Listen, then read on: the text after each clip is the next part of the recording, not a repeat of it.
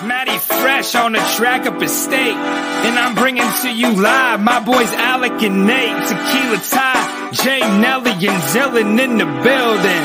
So kick it back, pour the drink. We chillin' because I'm boozing and betting and ballin' like I'm 2-6 in the blue kicks. Watch me move quick. Yeah, this the blueprint.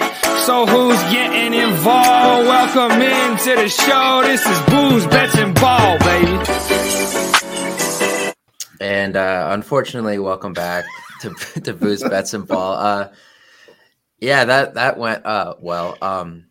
Yeah, Penn State lost 41-17. Look, I picked them to lose. I didn't think it was gonna be you're that smart. I didn't think it was gonna be that bad. Like, honestly, I was very surprised by how that went in the second half. But at the same time, I guess I wasn't, because that was something we kind of talked about was, if you're going to get Michigan, you have to get them early because they take over the second half in the same exact. That was the fourth straight Big Ten game where they just practically took over the second half. That was horrible. Penn State came out the first drive of the second half, scored a field goal, right? Things looked kind of okay for a second, but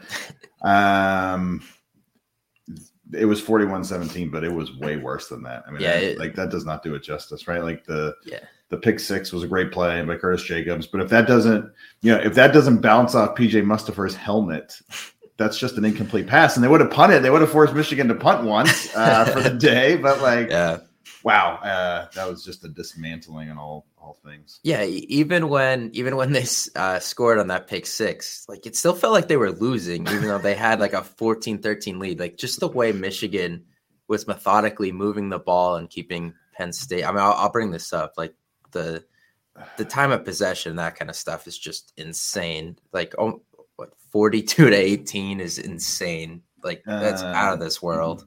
So that's insane. The play differential is insane, right? Yeah. The 28 there, or negative 28. So that's Penn State has actually won games with a bigger point differential play differential. Yeah. Like Wisconsin last year was minus 44. So, and Penn State still managed to win, but Wisconsin's offense was not that good. And like, they managed to, Penn State shut down their run game more or less.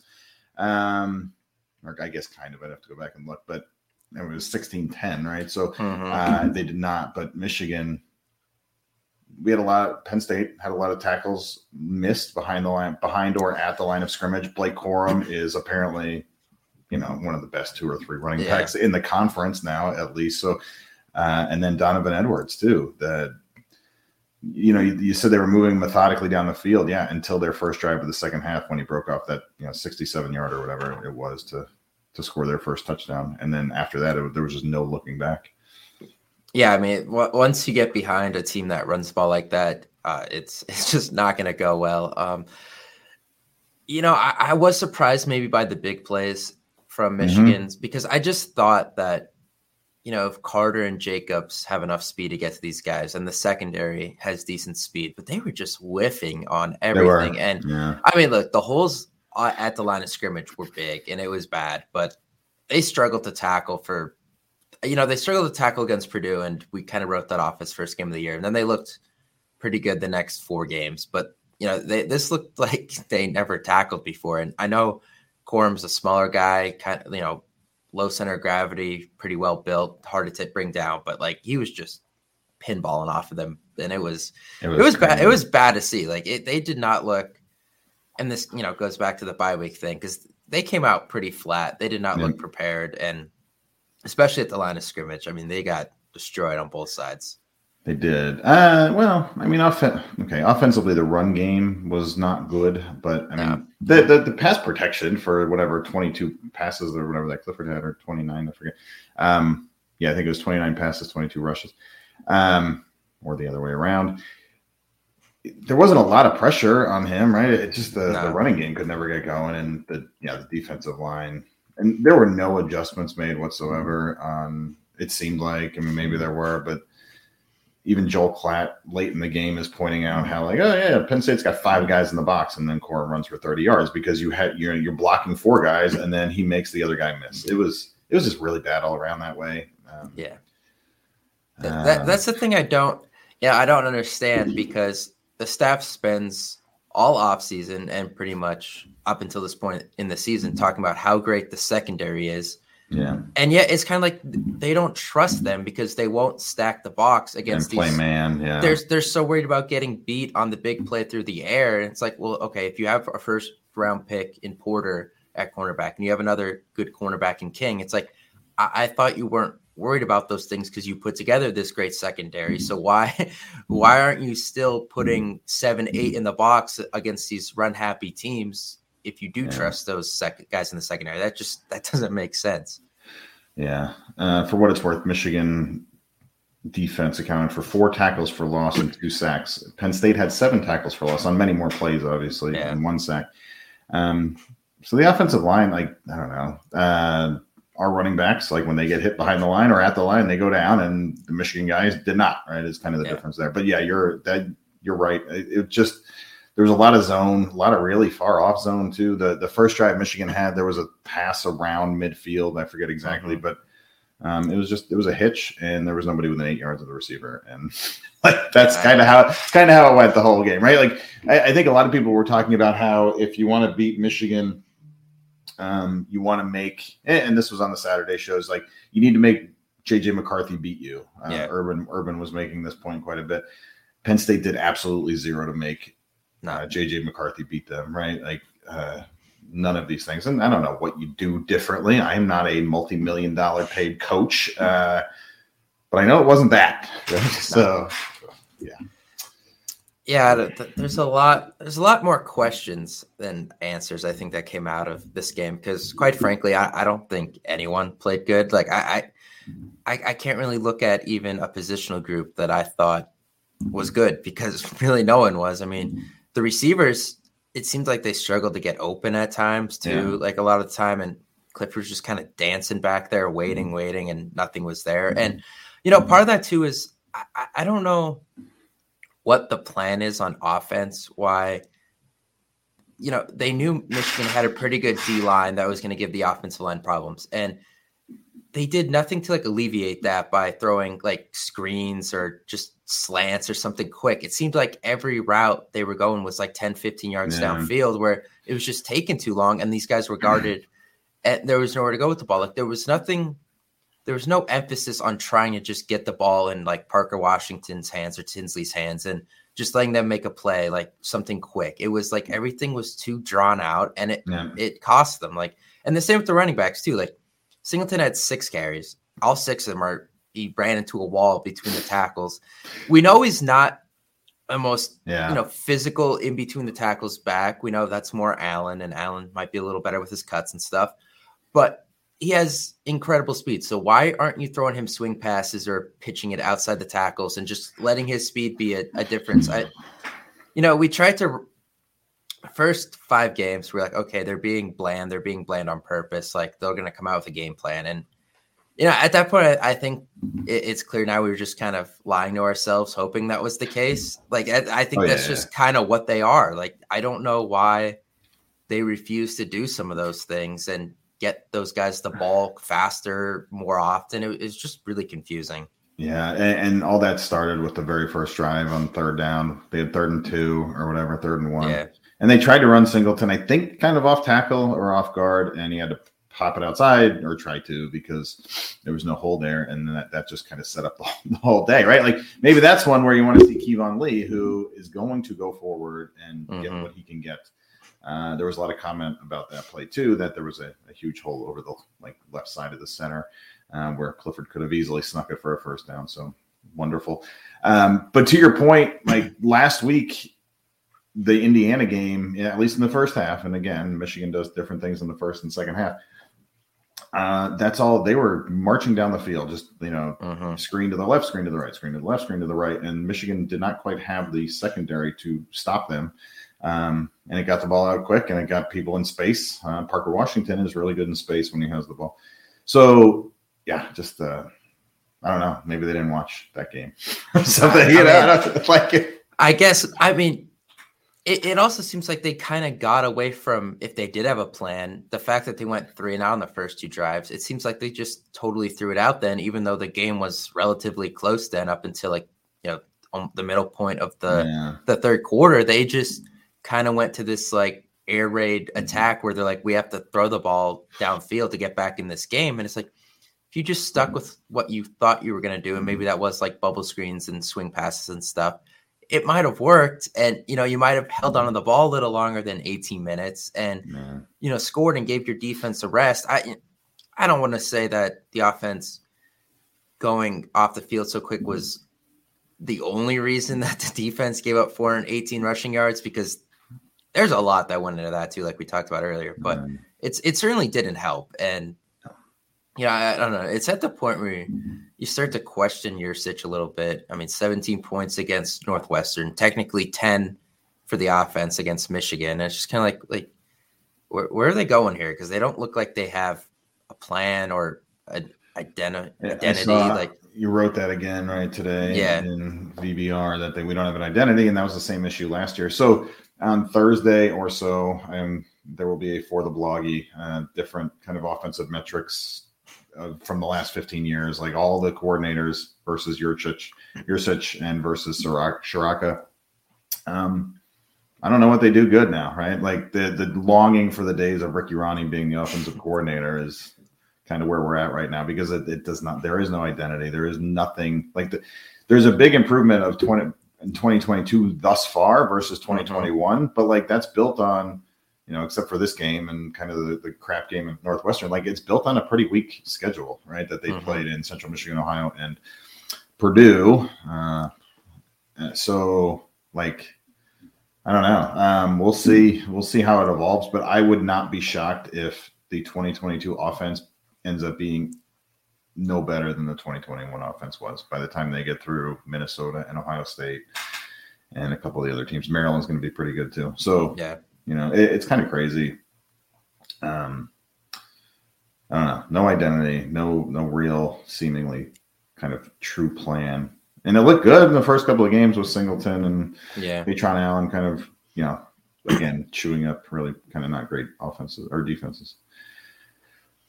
So, I don't know. The two drives they scored was when they had 50-yard plays. They had the 62-yard run by Clifford and the 48-yard pass to Wallace, and it's like, so we talked about how they refused to kind of throw the ball downfield, and I know I just said the whole air raid thing. They didn't do it quick enough to try screens and stuff, and then I'm going to say they didn't try the ball downfield, but the truth is when they do those big plays every once in a while, it does seem to jumpstart their offense, because the truth is they just don't run the ball consistently enough to sustain these long drives, which they want to do.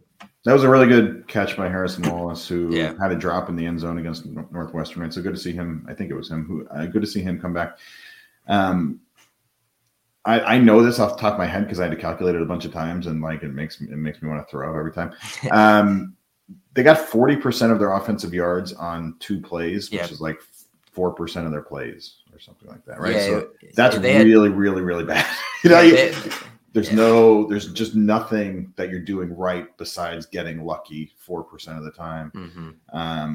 You're not going to win any games like that. You're definitely not going to win the conference like that, right? And that's kind of a new thing. It wasn't like that so far the whole year, but if that is where they go from here, like Chuck and Hope, and you don't have Chris Godwin and Saeed Blacknall and Mike Gesicki, who we don't, and Saquon Barkley, like you're not going to win, right? It's just a disaster waiting to happen. So, yeah, it is. So, that I guess that's enough about what happened maybe in the middle of the game. But I guess we have to get to the whole quarterback thing again, because it came up and Clifford ended up getting hurt.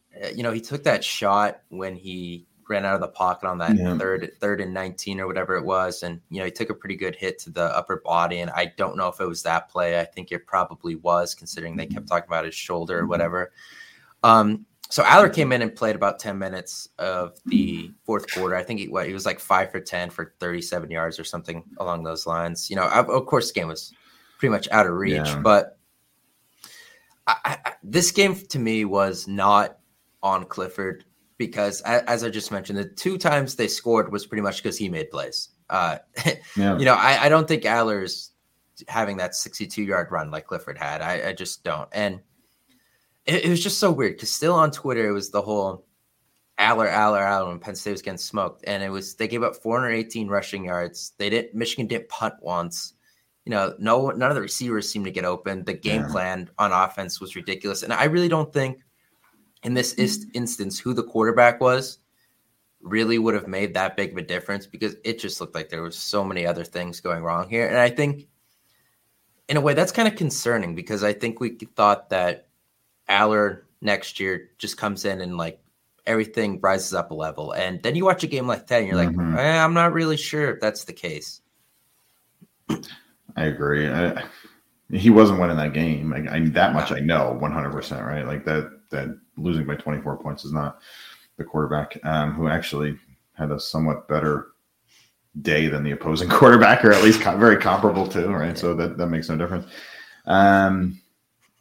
Going forward. Okay, so here, what do you do now? So let's say Clifford is kind of hurt, right? And not injured per se, but kind of hurt. Like, do you put Aller out there and let him get some experience, or do you play the old guy who, I don't know, like what is the difference in outcome that you're looking for the balance of this year? Right. Yeah, if he's banged up, I would like to see Aller just because we saw banged up Clifford last year and it was not good because a reason what makes him effective is the fact that he moves well. Yeah. And if, there was that whole rumor with his knee thing a couple weeks ago and now the shoulder thing, like, I just don't think if these two injuries are real that he's going to move that well. And that kind of takes away what separates him from Aller right now is the fact that he can move and he can have a 62-yard run like that. And if that's not there, then, Aller's going to go through some growing pains, especially against a good defense like Minnesota. But I don't know. Like, I doubt they dress Clifford and then like keep him as plan B. Oh, that's a disaster. That's just not going to happen. So, like, make the fans think that he's like really hurt, right? Like, put him in a shoulder brace or something like that. So that they'd have to do that, and just that way, like all excuse, the staff is kind of absolved from any, wrongdoing or any, however you want to put that. But yeah, I think you maybe try Aller this week, and if you lose, then you go to Aller anyway because your season's over at 2. Conference losses, you're done. The best you could do is the Orange Bowl, I guess. From that point, you got to beat Ohio State to do that. So, right. So then I guess you're talking about like the Citrus Bowl or something like that. So but then at that point it doesn't matter. So it's kind of in a way a double-edged sword because if Aller wins, they might stick with them. Yeah. If they lose, then the season's pretty much over. So you go with them anyway. So I don't think there's a way if that happens where Clifford's back out there outside of maybe senior day. So they're in between a rock and a hard place though. I agree. But I think the choice is easy if Clifford is at all hurt. Yeah, it is. It's a lot easier. And like his knee thing or whatever, he had a 64-yard run or whatever, right? He got caught like by a really fast quarterback or a safety or whatever it was. So like, I think he looked like he moved pretty well now. I don't know which shoulder. He went out of bounds on the left side. So I think it must've been his right shoulder, which that could be a major issue. Yeah. If it is that. But man, like, I don't know. Like I agree with you that it is a catch-22 and you can really screw things up one way or the other, depending on what you do. But also, there's not after that game, there's not a lot of goodwill left in the fan base, I think, right? Because that was, for my money, that was the worst loss that they've had since at least 2016. So you got to do something, and you got to start giving people hope again because there is none right now. Yeah. So we're gonna wind this down in a couple minutes, but you just talked about with the worst losses, and the thing that's crazy to me is the last 3 times they've played at the Big House with fans. Yeah. The score's 132-34. Yeah. And the COVID team won there. The 2014 team, which was awful, lost by I think 5. I think it was 18-13 or something like that. And then so the 3 times that Franklin went there with a talented team that they were talented because let's be honest, they won 11 games, those or 9 and 11, those two other years, like they were good teams. They've just been destroyed. And I'm trying to understand what the problem is that they don't match up with Michigan at all when they go to the Big House. And then next year, they're going to beat them next year, right? Yeah. They come to Michigan Michigan comes to Penn State, and Penn State like runs their own game, like we saw Barkley run wild in 17, and then in 19, Clifford and Hamler couldn't miss. And then even last year, a really bad Penn State team should have won that game. So like, it's just confusing to me. The difference of being on the road takes you from equal to above footing to when you go there, you play like UConn. Like I don't understand what that is. Like that makes zero sense. But this one is the worst out of those three, at least, because in 2016 they were missing all their linebackers, right? And they were not who they were going to be by the end of that year, right? There were still a lot of question marks about them. 2018, by that time, that was late in the season. Trace was really hurt, right? Yeah. And they ended up playing. Which one? Tommy Stevens. Right? He played, yeah. I get those two guys mixed up for like in what years they were here. This year, like they were undefeated, had a hell of a lot of momentum, and we think they are equally as talented in Michigan and got their doors blown off, right? Yeah. Like this is the worst out of those easily. It's worse than any of the 2017, 2018 Ohio State games because at least those were competitive and they had a chance, right? I would much rather lose close to a team that ends up in the playoff than get killed by a team that ends up in the playoff. What are other notable losses? Like the Rose Bowl. Okay. That was like one of the greatest games of all time. Probably should have won that one, but didn't. This is like rain delay Michigan State 2017, where, just like nothing really went right at the end. Still should have won that one too, though. So they had no business on the same field as Michigan last week. No, so, it didn't look it. I don't know. I'm sad, and I guess I'll watch the game this weekend, right? Because it's a night game and it's a whiteout. But I don't know. Probably I will not like wear all white or anything, because I'm gonna be sitting in my house. So who cares? But like, oh god, yeah.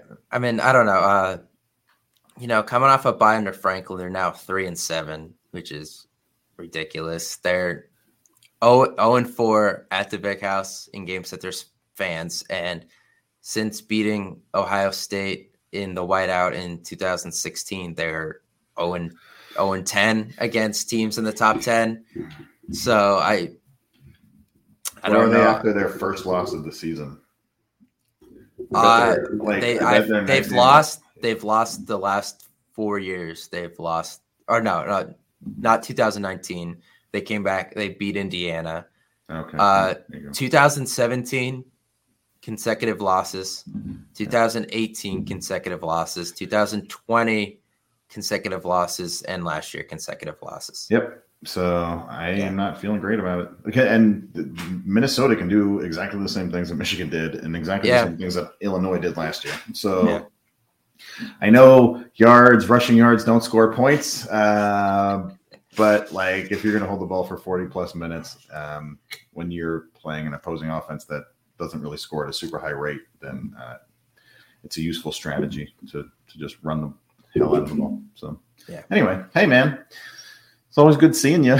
No matter the circumstances, I guess. We'll be back later in the week with a little Minnesota preview, get more into that, talk about the whiteout and all that fun stuff.